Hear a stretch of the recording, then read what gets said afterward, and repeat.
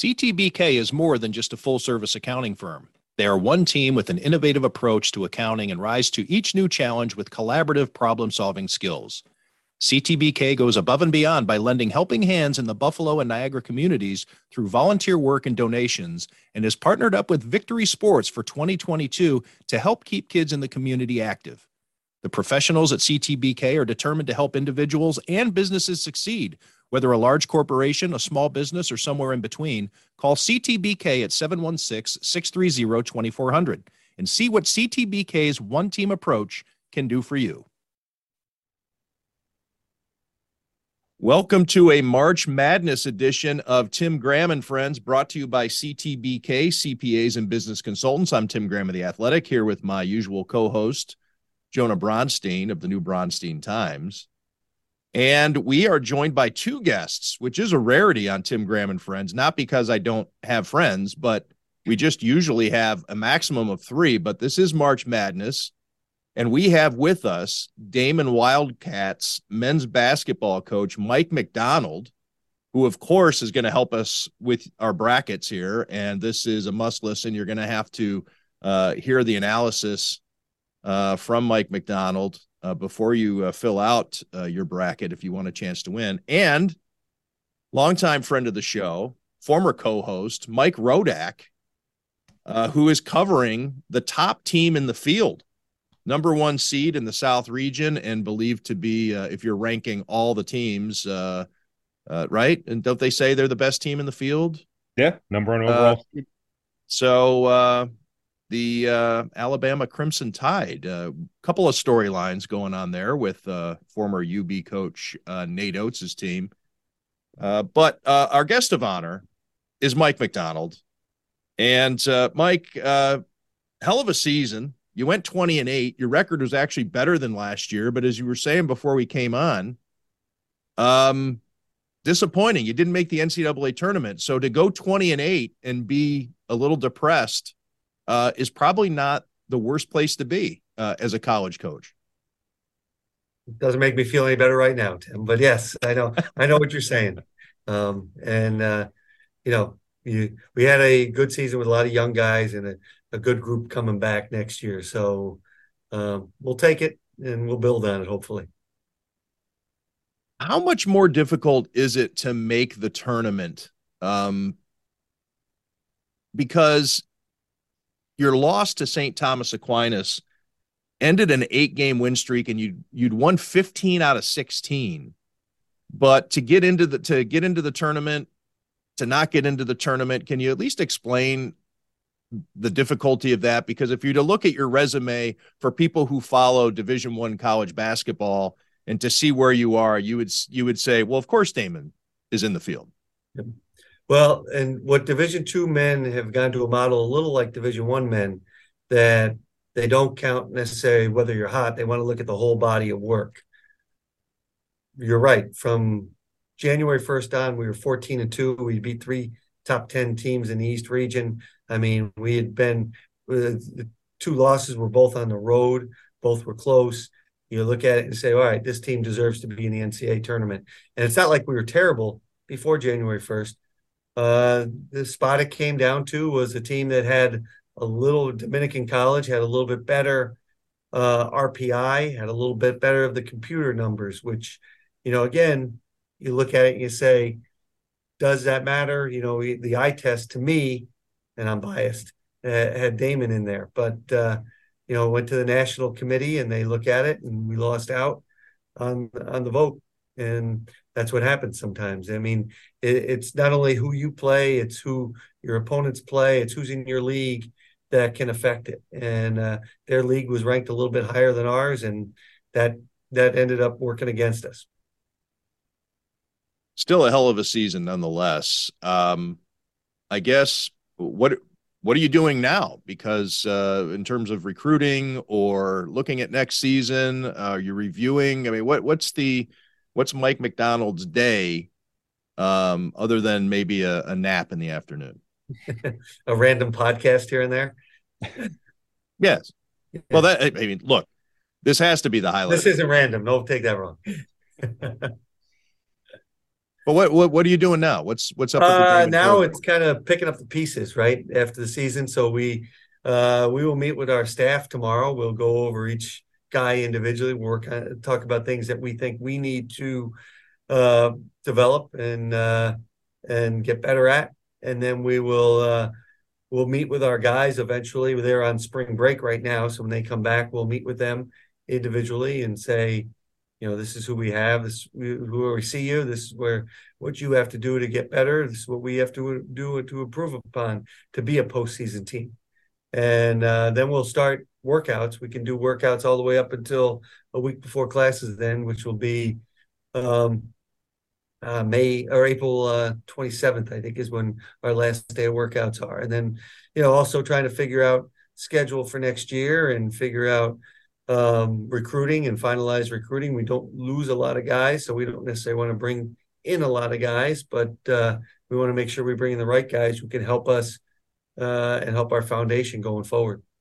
Like you mentioned, bringing back most of your team, and I think a lot of the guys that played a lot of the minutes for you.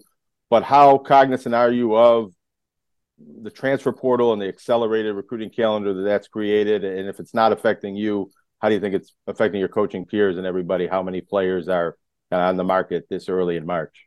Jonah, affects everybody if you're playing in college at every level. I've heard of Division III programs that have 8 guys in the transfer portal. I think the number yesterday was over 200 kids went in the portal yesterday from random places. We've been fortunate. Now we're going to have individual meetings, and some guys might say, I'm not going to come back. I think we anticipate a majority of our guys who've played a majority of the minutes will be back. And we also have red shirts who sat out who will add to the mix too. But I think everybody is aware of the portal because you see teams that we play, teams that are in our league. Heck, the kid who won Conference Player of the Year in our league, the day it was announced he was Player of the Year, he went in the transfer portal. And, I don't know if timing was good there, but that's the way it works nowadays. And everybody wants to get in there so that maybe some school will jump at them and take them early before somebody else comes in. I think you see a lot of right now Division II and lower level Division I players in because their seasons have ended. And there are guys who are in the tournament that once their season ends, boom, they're going to hit the portal. What was it like a couple of years back? You open that portal and you see your own son's name in there. I knew that was coming, so it was. We were prepared for it, and it wasn't a big deal. And he already knew where he was going, so it wasn't like it was any kind of surprise. It was just more of something you had to do procedurally to so he could transfer, and I could talk to him and then pay him. I still have to pay him, even though I still have to feed him, even though it wasn't part of his NIL deal. So you couldn't talk to him otherwise? No, I could. Not during quiet period. Yeah. And what are the rules on that?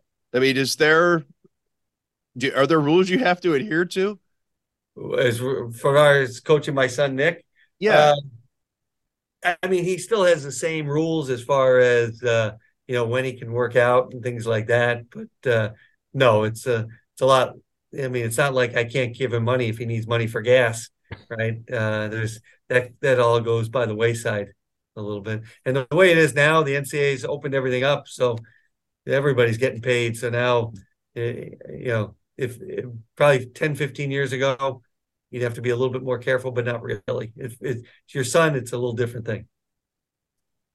I don't know if this is squeezing a square peg in a round hole by making this transition, but Mike Rodak goes down to Alabama to cover the Crimson Tide right before Nate Oats took the job, right? He wasn't the coach yet. So just coincidental. Other way around. But yeah. Okay. All right. So he's down there. And I think a lot of people looked at that situation as tall task. It's a football school. But with NIL, with transfer portals, and it was kind of a sweet spot at that time. And I think people didn't quite know what the lay of the land was going to be when you're turning back the clock to that time when Nate Oats became Alabama's coach.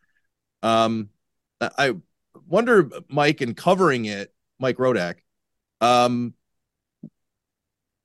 the speed of this, in which this has happened, how has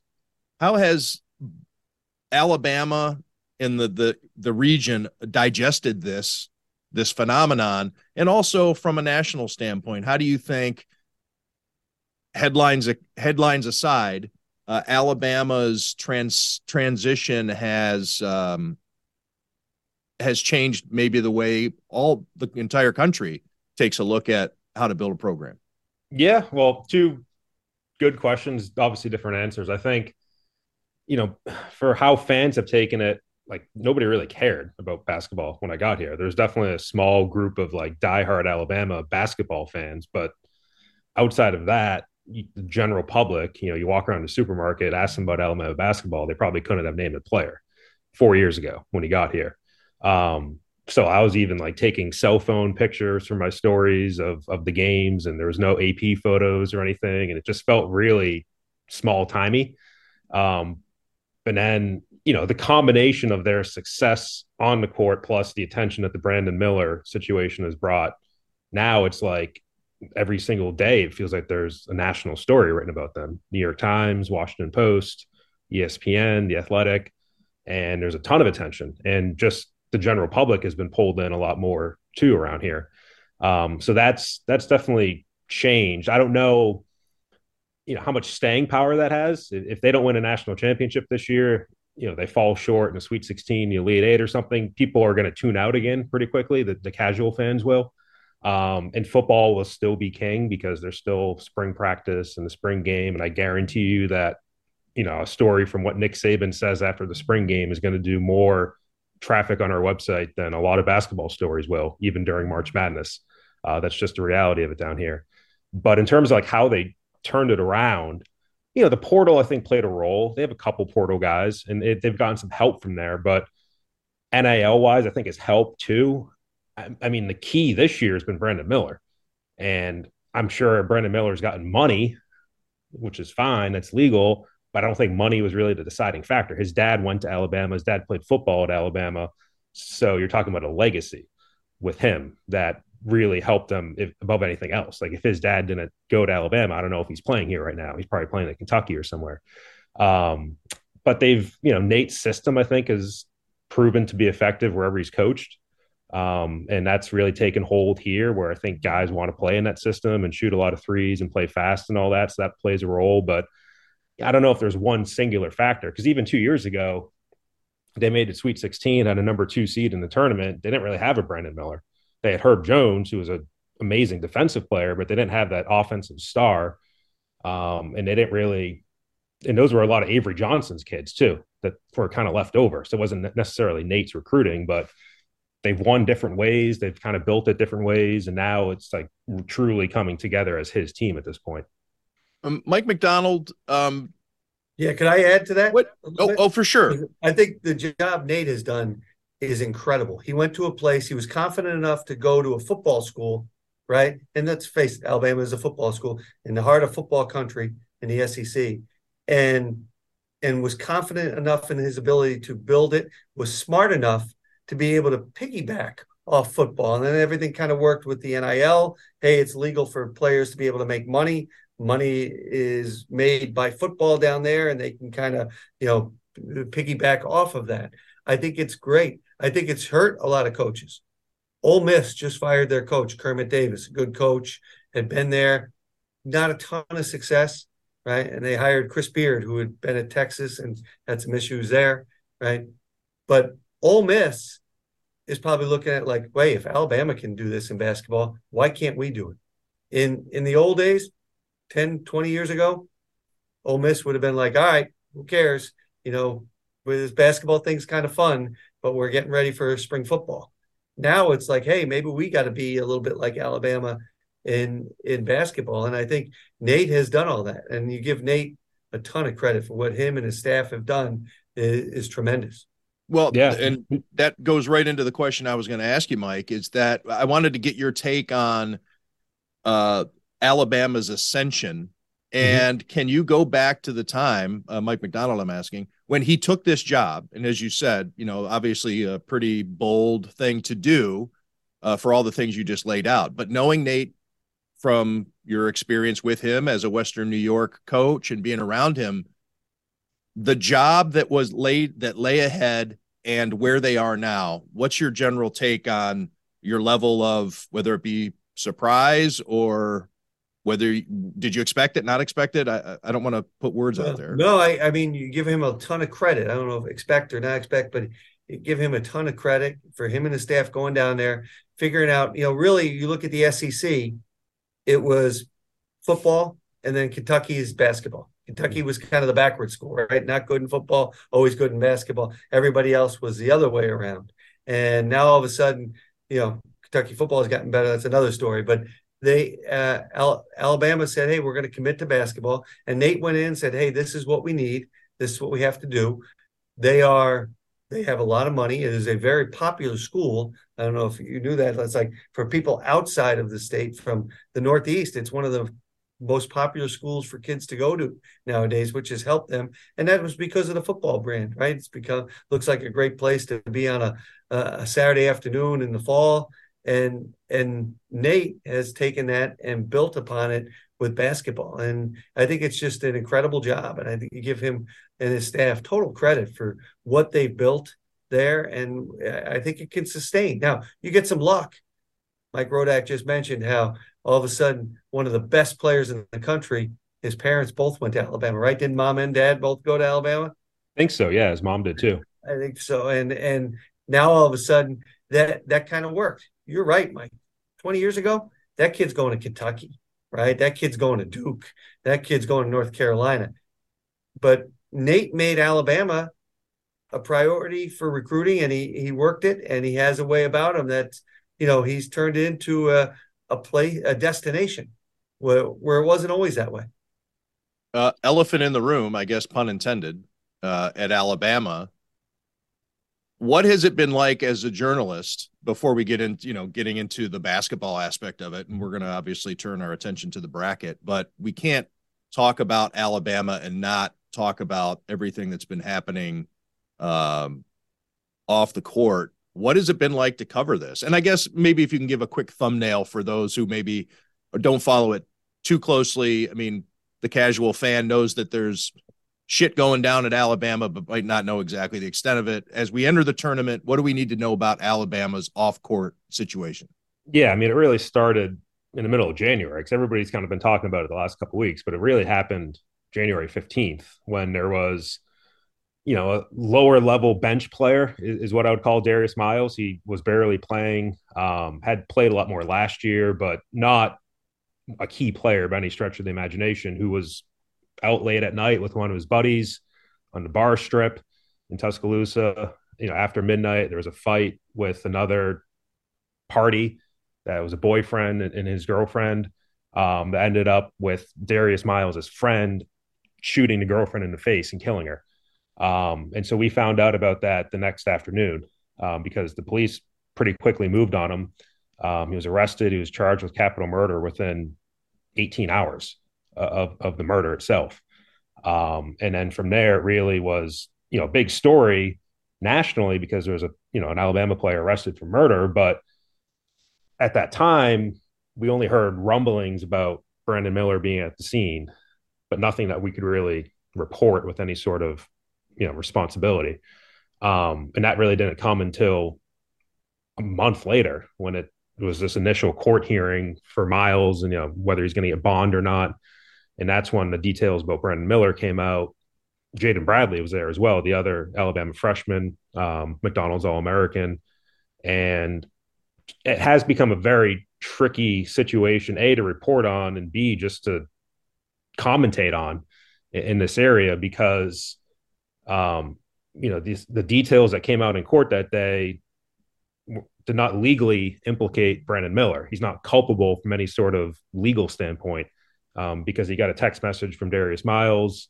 It's unclear when he exactly received it, if he responded, if he acted upon it specifically, what his intent was. All those are still open questions and probably won't come out until the trial, which by then Brandon Miller is going to be playing in the NBA. But there's nothing legally that Brandon Miller did wrong, which is why he hasn't been charged, which is why Alabama has really stood by him.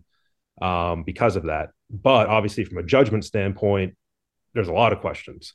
And that's what's really led to this big national debate. And if you're asking like what it's been like for me, I've kind of fallen in the middle of it, because you have Alabama fans that are passionately defending him. And every time that we have a column written on our website or anything that's, like we've been talking to the victim's family, they've reached out to our columnists multiple times, and they're upset with the whole situation with Alabama.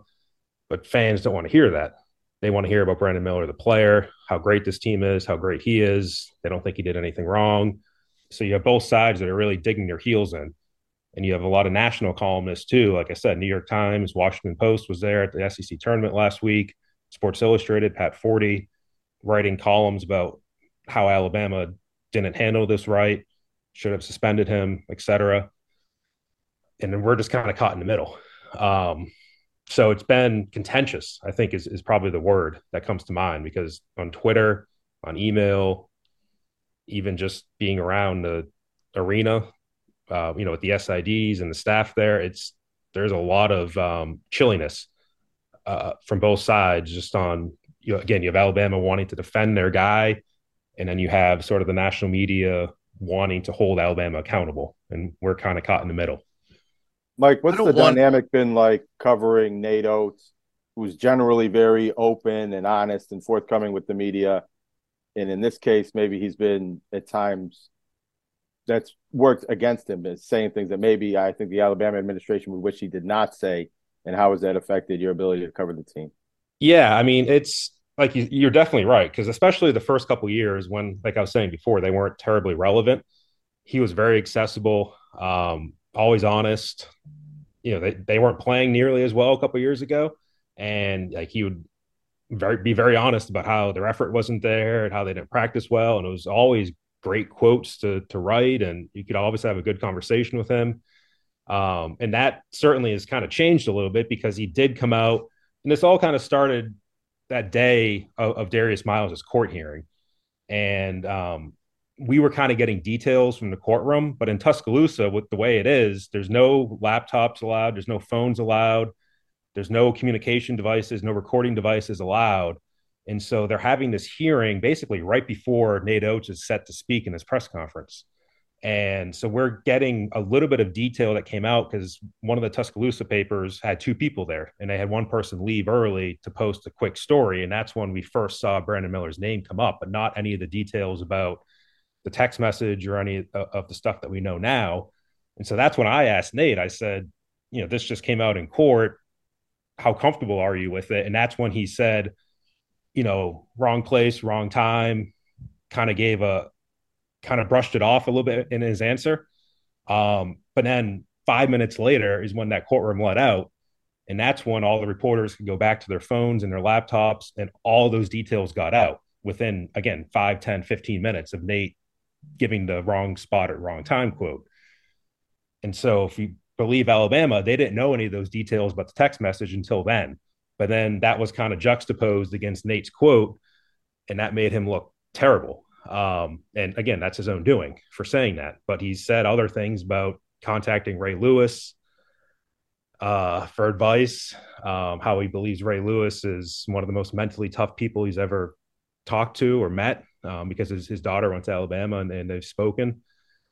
But now Nate, I think, is definitely being coached up a little bit more by the university. I think they want him to be a lot more careful with what he says. You can tell that he's more guarded, which ultimately is probably going to hurt us down the road if he's less honest or not as good of a quote, quite frankly, for what we do. But for their sake, that's kind of what they want. They kind of want the Nick Saban, I'm not going to talk to you guys about X, Y, and Z sort of treatment. Mike MacDonald, what's it been like for you watching this? This is somebody a colleague, having spent time together in Western New York. And I, quite frankly, I don't know how close you and Nate Oats may have gotten while he was coaching at UB. I'm sure you run in some similar circles and camps and things like that. But what's it been like for you watching this? Yeah, and Nate and I are friendly, but I wouldn't say we're in contact all the time. I think Mike just hit the nail on the head. It's first of all, I've always said about Nate never had a filter. You know, when he was coaching UB, he didn't care. He will say what's on his mind, and that's refreshing. You know, for you guys, I'm sure, you media guys, it's great. But I even had an experience with him as somebody who kind of, you know, does drive-bys because I don't cover college basketball like Jonah does.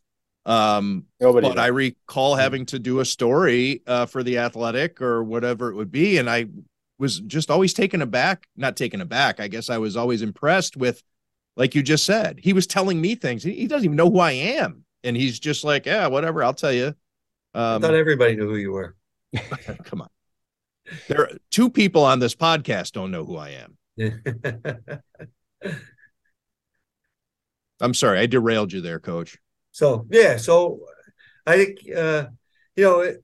there's no handbook on how to handle this. And he's going by his gut and trying to do what he can. And I think it's interesting because you have, the other end, you probably have the football coach is, great coach who's probably the most buttoned up guy there is. Mike Rodak would probably tell you where he doesn't give you anything, right? Everything is just very similar, and they're not going to. Everything is under. He's going to be straight to the point, tell you what he wants to tell you, and then get out. And probably give a message to his team through what he tells you. Where Nate doesn't care, he's going to tell you what he's feeling during that time. So it's probably interesting. Not only for the basketball program, but also for the entire institution. Mm-hmm.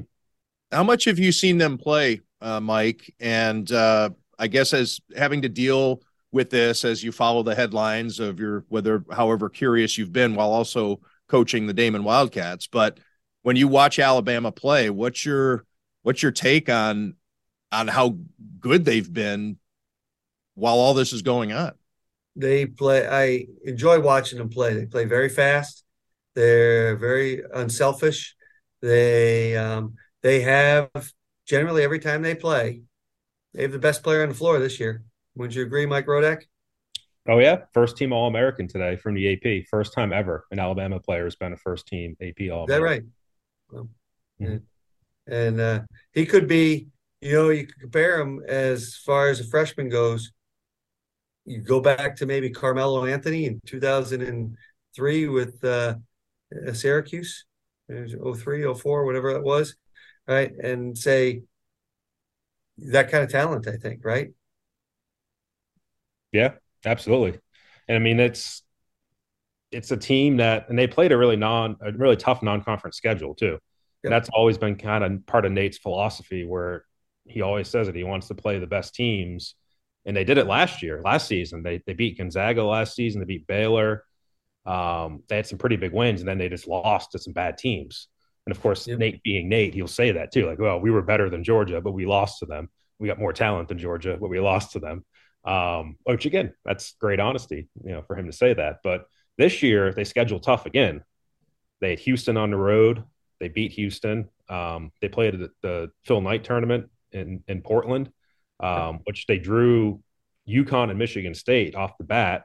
They lost to UConn, beat Michigan State. They happened to play North Carolina because Iowa State went to the championship instead. And at the time, North Carolina was number one in the country. So they beat North Carolina and they beat Houston, two number one teams within a week or two of each other early in the year.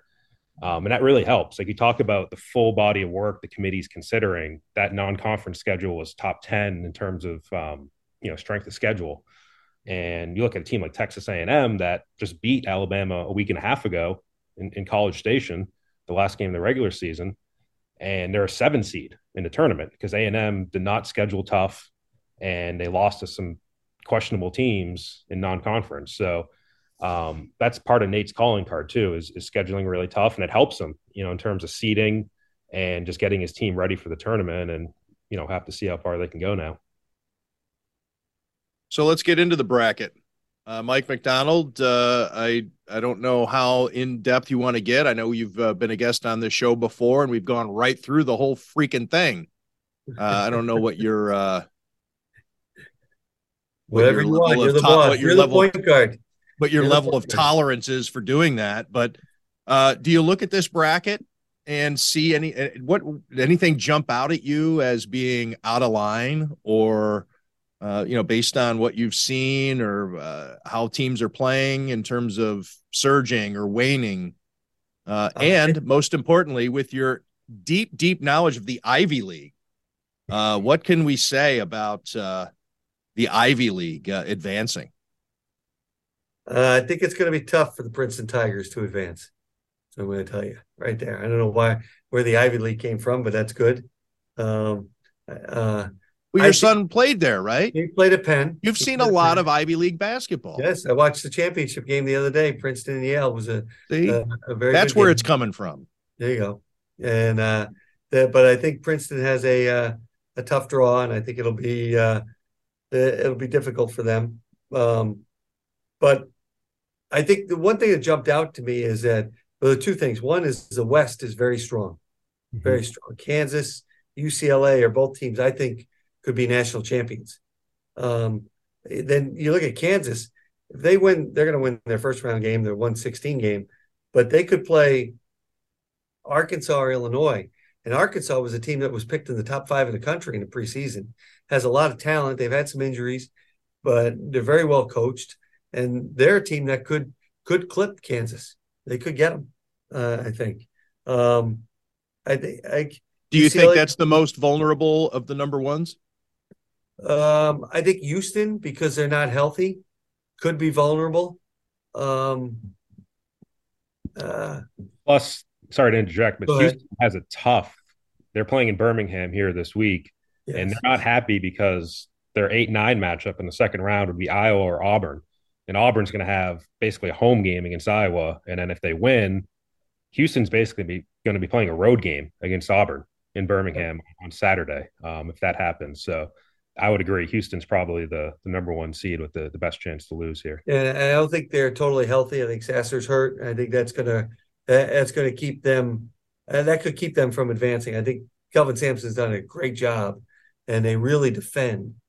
But I think if they can get out of this and maybe get some rest for Sasser, it gives them a chance to move on and get closer to the Final Four.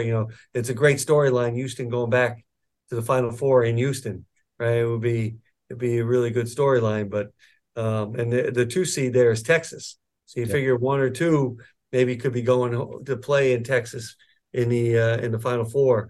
But I don't know if either one of them gets out of there. I really don't. I'm just realizing this, and is it because of the proximity? But how often do 2 number ones play at the same site? I think it happens. I haven't looked at the exact stats on it, but I mean it's a very good draw for Birmingham where you have both of them there. We went to San Diego last year. There was a couple good teams. I forget what their exact seeds were, but it happens. I've seen it happen before. I don't know if it was a Buffalo game years ago, but it's the opposite of what happened in Buffalo last year. If there are teams local to the host site that are 1 seeds, they'll be potted together to keep them close. And if they're not, if you don't have 1 through 4 seeds in the East like we did last year, then a region like Buffalo got a lot of 5-12, 4-13 games. Is the Albany? I think the 5-12s are better, right? Mike said the ones are there. It's great. In some ways, a lot of times the 1-16 game is a blowout, right? Sure. It should be, unless it's monumental. See Virginia and UMBC, or and then even the 8-9 game might be good, but then 1-8-9, very rarely does that happen too. A lot of times the ones get out of the first weekend, and so you're not really getting the upsets, the crazy games. And I think sometimes you get those 5-12 games. I think it's good. I think if you look at this year's bracket, the other thing that Tim that just jumped out at me is a lot of the 12s, the 11s and 12s are teams that are really good. That have been in their conference, or either they're big teams like big conference teams like an NC State, or they're teams like maybe Utah State or Boise State, who maybe people don't know about, who could win a game or 2 in this tournament. And I think those teams could end up, this year they all seem to be grouped around that level. And I think it was because there weren't a lot of upsets in the conference tournaments. The conference tournaments were chalk, where an Iona, for example, wins the Metro Atlantic, or Kent State won the Mid-American, but they were a 2 seed. But it was them or Toledo were going to get out, and they're always going to be in that 12. And I think it makes for some dangerous 12 seeds. Well, let me ask about Kent State. They're 13 against Indiana, and just because Jonah really covers the Mid-American, and from obviously they come through Alumni Arena, and we pay attention to the teams out of that MAC. Does Kent State have a shot against Indiana? I think they have a great shot. Both of you, but obviously, Jonah, I value your opinion on this too.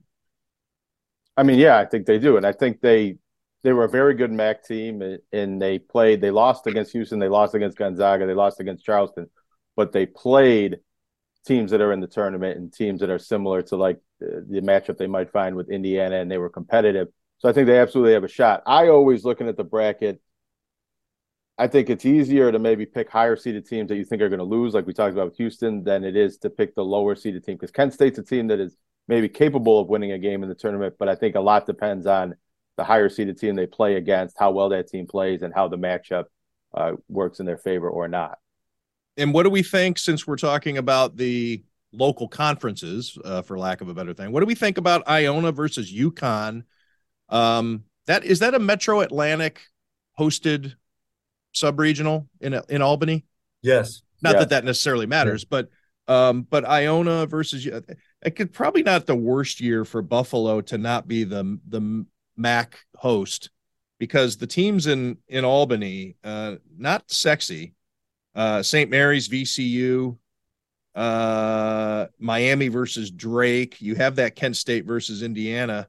And then I guess the most intriguing to me is Iona and Rick Pitino against UConn. But what do we think about that matchup? I think those games are tremendous, because I think a lot of people are picking Miami to lose to Drake, right? That Drake has been very good this year. Miami won the regular season in the ACC. Miami is very talented, and Jim Larinaga has a history of winning there. Iona UConn is, it's the tournament, the committee doesn't do this, but here's Rick Pitino, widely rumored for the St. John's job, playing a Big East team in the first round game. Surprise, surprise. I think I think UConn's better. I think UConn is pretty good. I think Danny Hurley has done a tremendous job there, and they actually have a guy, Andre Jackson, who's from Albany, and I think we all know, UConn is going to travel well, and it's a short drive from Connecticut up to Albany, so they're going to have a lot of people there, and I think it's going to be a pseudo home game for the Huskies, and I think the Huskies are going to be better than Iona. I think Pitino is a great coach. He will have his team ready. They are a good team, and they have even a couple of guys who might be going with him if he does take St. John's or Texas Tech or Georgetown, which he's rumored for. But I think in the end, I think UConn is just better. And they had a tough loss last year in the first round of the NCAAs here in Buffalo to New Mexico State. And I think that's stinging with them a little bit. And I think they will be ready to bounce back. And I think they are a very good team. And we expect them to get out of the Albany Regional. I was going to make that same point. That I think them losing last year works in their favor a little bit for getting ready to not be a first-round upset team this year. And I think they're underseeded. This was a team that was number one in the country at one point in the year and beat Alabama by a big number earlier in the season. And as much as I think Iona could be a sleeper team, and with Rick Pitino coaching, they gave Alabama a semi-tough game a couple of years ago. I don't know if I like this matchup and them winning this game in this round. I would like them better if they were playing somebody maybe from California out west, and not – I think UConn's going to have a big advantage in the crowd there this weekend. I think that's going to factor in. I think the St. Mary's game with VCU is a tremendous game. St. Mary's is a point guard named Mahaney, who's a freshman, who's outstanding. If you like point guard play, he's really, really good. VCU has guys who really defend. They are not pretty, but they defend and they rebound and they play really hard. Kind of like the Shaka Smart team, VCU, they took to the Final Four. I don't think they're as good, but I think they're the only Atlantic 10 team in the NCAA or the NIT. Think about that. I think there are 15 teams in the Atlantic 10, right? And only one team is in the NCAA or the NIT, and they're that team. And I think they are very good. And St. Mary's has been, they tied with Gonzaga.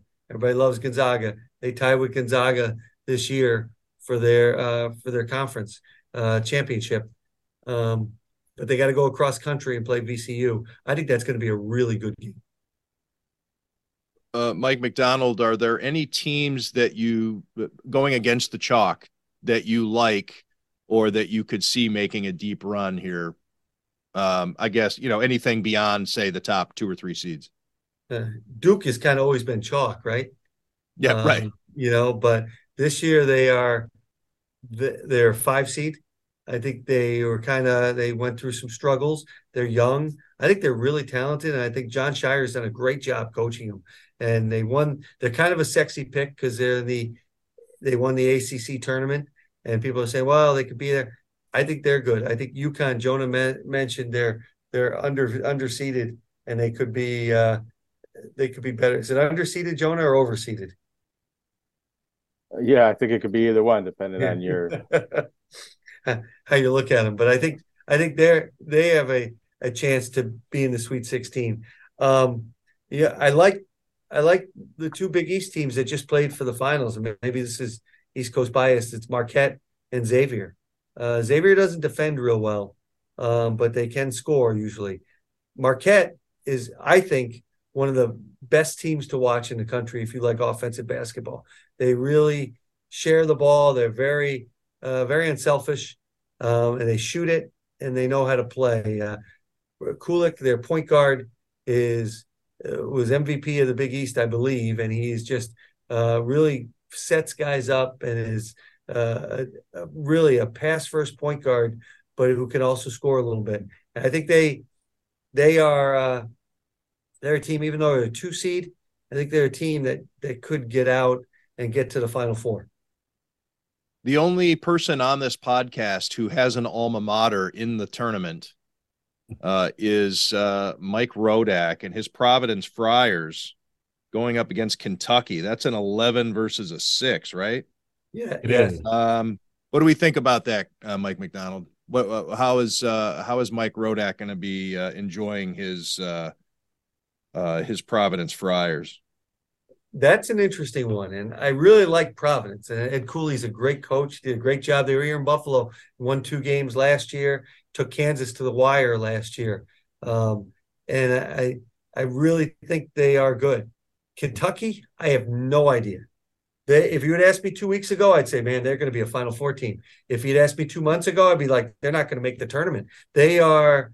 I don't know. Like I don't know what to say about them. Like I could see Kentucky beating Providence, beating Michigan State or whoever they would play in the next round and get to the Sweet 16 and maybe get in the Elite 8. And you're saying, oh, the Wildcats are back.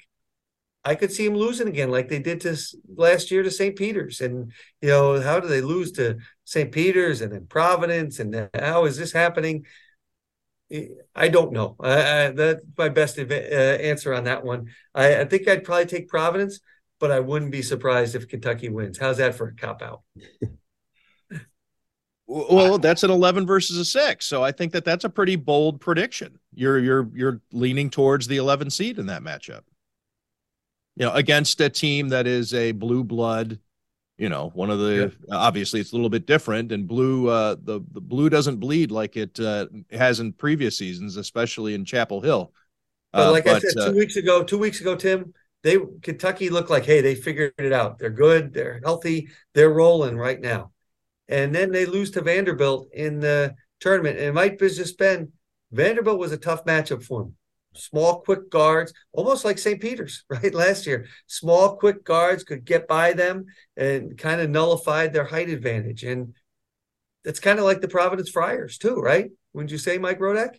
Yeah. Small, kind of scrappy. Bryce Hopkins is a good player for them, but they don't have kind of what they had last year to make the same sort of run. I wouldn't have the same optimism that they could beat I mean, Kentucky for number one, but Kansas State in the second round either. Like, I think this much tougher road for Providence to get to a Sweet 16. Plus, you have the Ed Cooley factor where it's pretty out in the open right now that, he's at least considering the Georgetown job, and how much, his players are affected by that, how much just the overall atmosphere of that team is affected by that. And hasn't really been put to bed by Ed. I mean, Ed got asked about it yesterday, I think, and said, I'm the head coach of Providence College, which I think every coach in that situation would say, but it wasn't exactly like, I'm never going to go to Georgetown.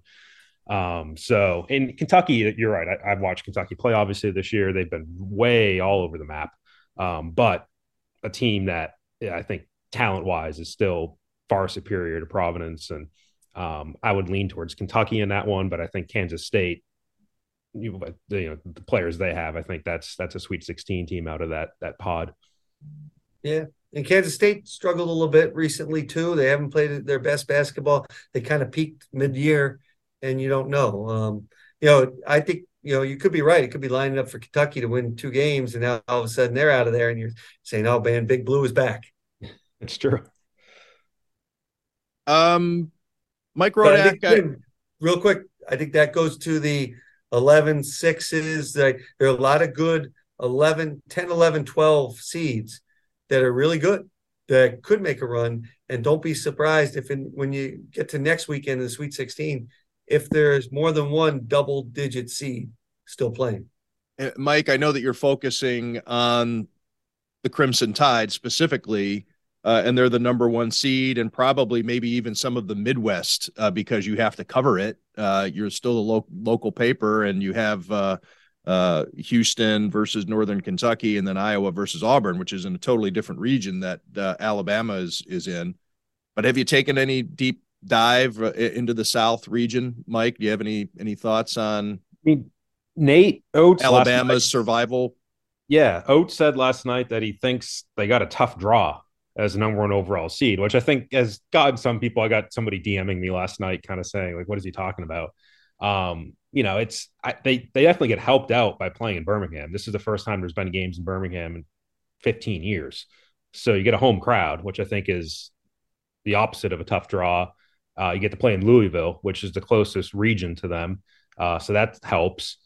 In terms of who the rest of the teams are, I mean, Arizona, they just beat UCLA. Baylor has kind of been up and down. They started really slow and they came on strong later. Virginia's been a consistent top 10 team that's had a couple bad losses here and there. So, I mean, those are all potential good games down the road for them. I think Oats is probably more referring to Maryland, West Virginia. And that's what I'm looking at here is the toughest opponent that they may face is in the second round. And yeah, they could get Baylor or Arizona, obviously, if the chalk holds up, but that could shake out totally different. There are a lot of teams in there that, I mean, just to me, looking at the other regions doesn't have the gravitas to it. Yeah, I think the general consensus, from watching Sunday night, people thought the South was pretty easy. I know they kind of ran through on the selection show pretty quickly the top 4 seeds and kind of where they were in terms of the overall rankings. So Alabama's like average overall ranking for the top 4 seeds was the second hardest behind the West, but that's really because of them being the number 1 overall seed. I think it's a very good chance for them to at least make the Sweet 16, probably make the Elite 8. And then if they make the Final Four, it'll be the first time in school history. But I think that's kind of the expectation. Like, I think anything short of the Final Four for Alabama and for their fans is going to be a big disappointment, knowing that in 3 months, Brandon Miller is going to be a top 3 pick in the NBA draft, and you're starting not from scratch, but you're going to have to find some scoring next year, and it's not going to be easy to get back to where they were. So this is kind of their shot for the time being. And they kind of want to make the most of it. And if you don't make the Final Four, I think it's going to be a big disappointment. Who do you think could beat them, Mike? Like early? I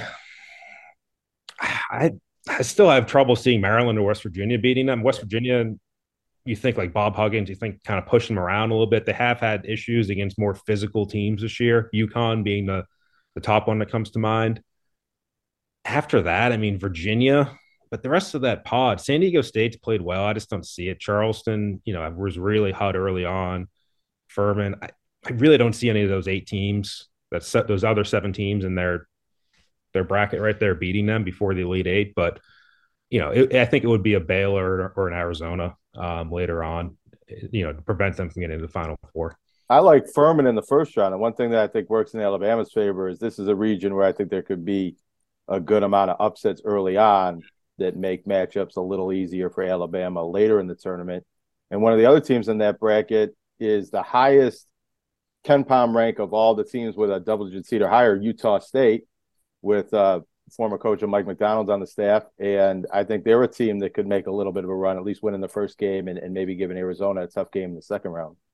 That's good. That's going to be a fun game. Utah State, Missouri. You mentioned Matt Hart, my former assistant on the staff at Utah State, Buffalo kid, played at Canisius High School, and they can really score. That game's going to be first one to 100 wins. Missouri really goes up and down, scores too. I think Creighton is in that bracket. They can really score. I don't know how well they defend, but they're good. I think Virginia might be able to beat Alabama, but I'm like you, Mike. I don't see Alabama losing. I think you're going to look at Alabama, Arizona, with 2 teams that really haven't been to the Final Four in a long time or ever, with a chance to go. And I think that's where it's chalk, but I think that's kind of where it would be in that region. Yeah. This has been a great and educational for me overview of what's going on with college basketball right now. I was just going to ask if you guys had any general thoughts, but let's not leave out the first 4 games. What do we? I think Arizona State, Nevada could be a lot of fun. I mean, all these games can be because they're set up to be, but Arizona State, Nevada, and the coaches there too are pretty entertaining. 2 good guards right there. Yeah, they were okay. So I look at Fairleigh Dickinson. Fairleigh Dickinson's coached by a guy, Tobin Anderson. He was in our conference the last few years, St. Thomas Aquinas, and he took 3 of his players with him, and they ended up winning 18 games this year, 19 games, whatever they won, and they won their league, even though they finished second in their league to Merrimack, because Merrimack is not eligible yet. They have a 4-year wait period, so it's kind of a bizarre thing. They finished the second, but they got to be first, and they get to go to the NCAAs, and they're playing a team that's under 500, and I think they're an underdog to a team that's under 500, and I think they're going to win that game. So watch Fairleigh Dickinson get out, and then they got to play Purdue, so that'll be a problem. Mike, you got any sleepers in the NJCAA Division II bracket? Well, you got to go with Billy Beeline, right? But not a sleeper, the number 2 seed. Yeah, I know, but then I got to go chalk. Then that's my guy, you know that. Yeah, so he's gonna. I'm sure he's hopefully going to win the whole thing. I think he's got a good chance. They got a really good team. Mike MacDonald, are we leaving anything out? I know we went all over the place, but as we usually do. That's good. And it's what I enjoy it. I love having you on. We get to talk about this. I want to say, I think the last time you were on the show, when we were on terrestrial radio, and you came into the studio with Mike Morano as your bodyguard, wasn't O.J. Simpson on that show? That might have been.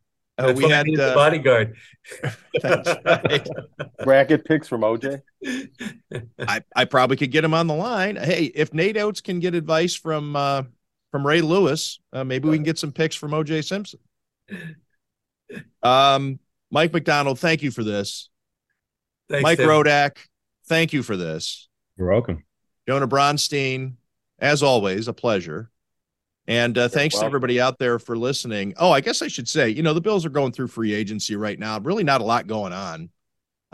Some restructures and things like that. I want to keep this just to March Madness. We're going to have another podcast on Friday.